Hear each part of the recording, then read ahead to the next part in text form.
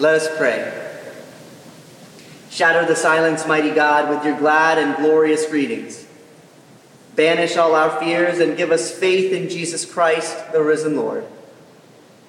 If there is anything said this morning that is against your will, let it come to naught and do no harm. But if there is anything said this morning that is according to your will, let it be heard, as if sung by the voice of angels, that hearing we might believe, and believing obey. Amen. So I just have to know, how are all my fellow glasses wearers doing out there? As if it was not enough to have another thing to manage, match your frames to your personality, don't forget where you leave them, keep them somewhat clean, prevent the children from bending them into several pieces. Now, we glasses wearers have to juggle them with our COVID masks. I remember when I went for the eye test in the first place. I had it coming to me. I walked into that optometrist office with my chest held high, and I peered down my nose at the other patients, the ones already wearing glasses or looking to buy new glasses, and I said, yes. Thank the Lord, I am not like these other men and women. I don't need glasses. And I was forthcoming with the doctor. I was very clear. I told him, I don't need glasses, but my wife thinks I do. And he didn't skip a beat. It was clear to me that he had already heard that one before. So he said, look straight ahead and we'll find out. And I was convinced that the first slide he put up was in response to my hubris. The letters were very blurry, but I was sure that nobody could read those letters. My shaky performance made him smirk, and I didn't like that. Determined to do better with the next slide, I focused in and blurted out the letters EOFCTP. And I have no idea how accurate I was. But the next thing I knew, he had me looking through another contraption and asking, is it clearer with 1 or 2? 3 or 4? 5 or 6?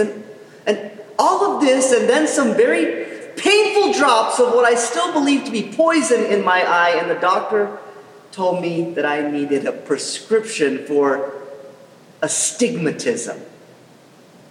And he seemed to enjoy telling me this. How could this be? I see perfectly fine. But here I am, years later, and in fact, these glasses might just make me see things more clearly. I can only imagine how much I might have missed without them. How had I lost my sight, though? The perfect sight of my childhood, without knowing it. And as humbling as that can be, might the same happen with our spiritual sight? Isn't it awful to think that we might be losing sight of God without even knowing it? Can you imagine what we might be missing? Can you imagine that we've lost sight of God without even knowing it, and that we're missing little wonders that God is working out right in front of our eyes? Even worse, can you imagine that we are missing massive miracles happening right in front of our eyes? Can you imagine that we're missing the surpassing greatness of God working his promises out right in front of our eyes? Do we need an eye test for what God is up to?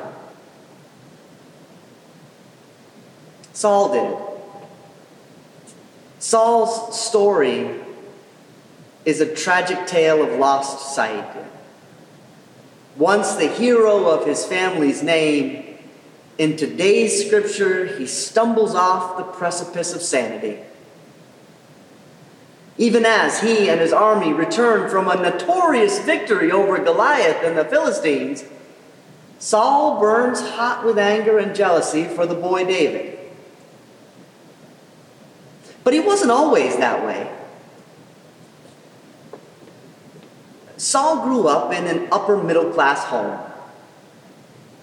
Saul's father, Aphiah, was a member of the smallest clan in the smallest tribe of Israel, but Scripture calls him a man of standing.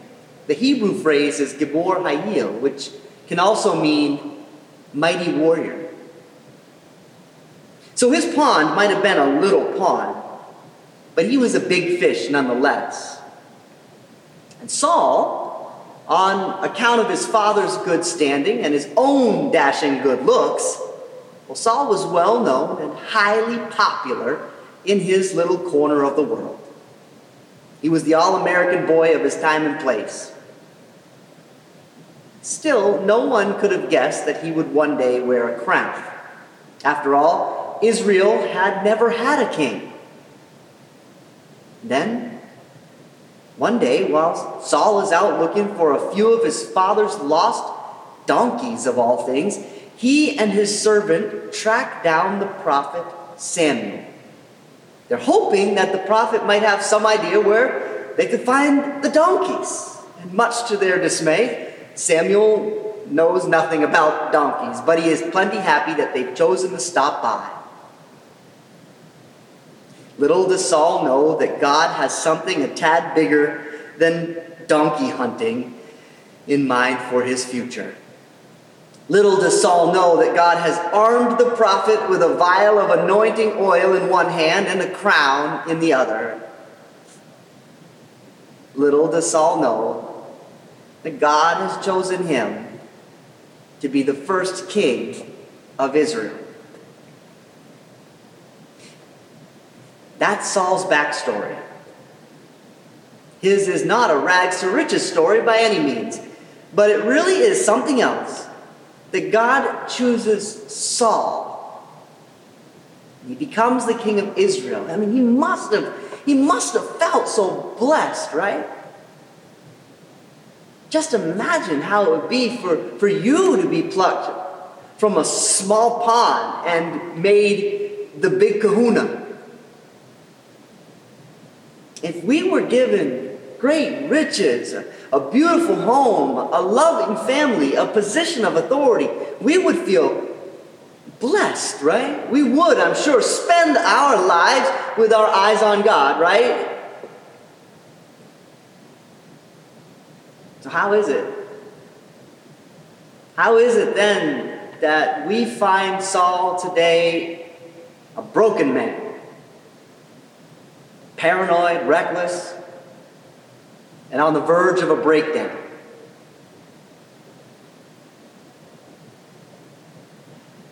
Sometimes we lose sight of God in our lives. And most times, like with Saul, we don't even know it. Each of us has had to face different challenges through the years. I'm not sure what yours were.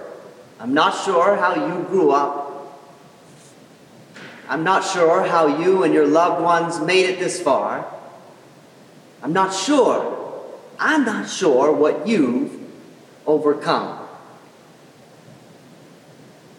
But here you are. Here you are. Can you see how far you've come? Can you see how far God has carried you in this life of yours? As we celebrate the 73rd anniversary of this church, can we see how far the Kirks come? From Colonel George's dream for his up north cottage to a living, breathing community of spirit-driven hope and love. Can we see how far we've come? From a band of merry worshipers that gathered in the Undercroft to an extended family of faith that boasts worshipers here today on Long Lake Road, but also in family rooms across the globe and partners in countries in every corner of the world? Can we see how far we've come?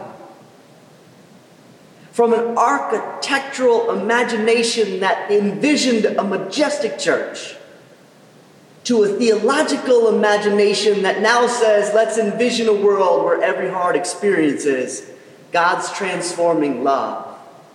Can we see how far we've come? Can you see how far you've come? Can you pass an eye test? Can we see where God is in us and where God might be taking us next? It is truly terrifying to consider the damage we are capable of when we unknowingly lose sight of God. It's troubling, for instance, to reflect on how quickly Saul went from losing sight of God in his midst to losing grasp of reality in his mind. Out of his anxiety came fear. Out of his fear came paranoia. And out of his paranoia came outright hate. He hated David. God was afraid of this. He was afraid that we might lose sight of him. And it happened to Saul. And it happens to us. And when we lose sight of them, we lose sight of ourselves and we lose sight of our neighbors and their well-being. It's not like it's never happened before, right? The Hebrews lost sight of him in their sadness under a ruthless Pharaoh. So what did God do? He sent Moses a burning bush to trigger their memory. Then in the promised land, they lost sight of him again, and they ran to other gods. So he sent prophets like Elijah and Ezekiel as a wake-up call. Even in exile, wouldn't you know it, they lost sight of him again. So this time he came down in the person of Jesus to impress his presence upon them. But just before his work was done, he thought, I'm gonna leave them something special. I'm gonna leave them something to keep their eyes on, something to remind them that I'm always around. And so he sent the Spirit. And the Spirit gave birth to the church. And in the simplest of terms, this is what the church is meant to be. And it is so good to be reminded of this as we celebrate an anniversary. The church is meant to be a way that that the whole world gets to still see God.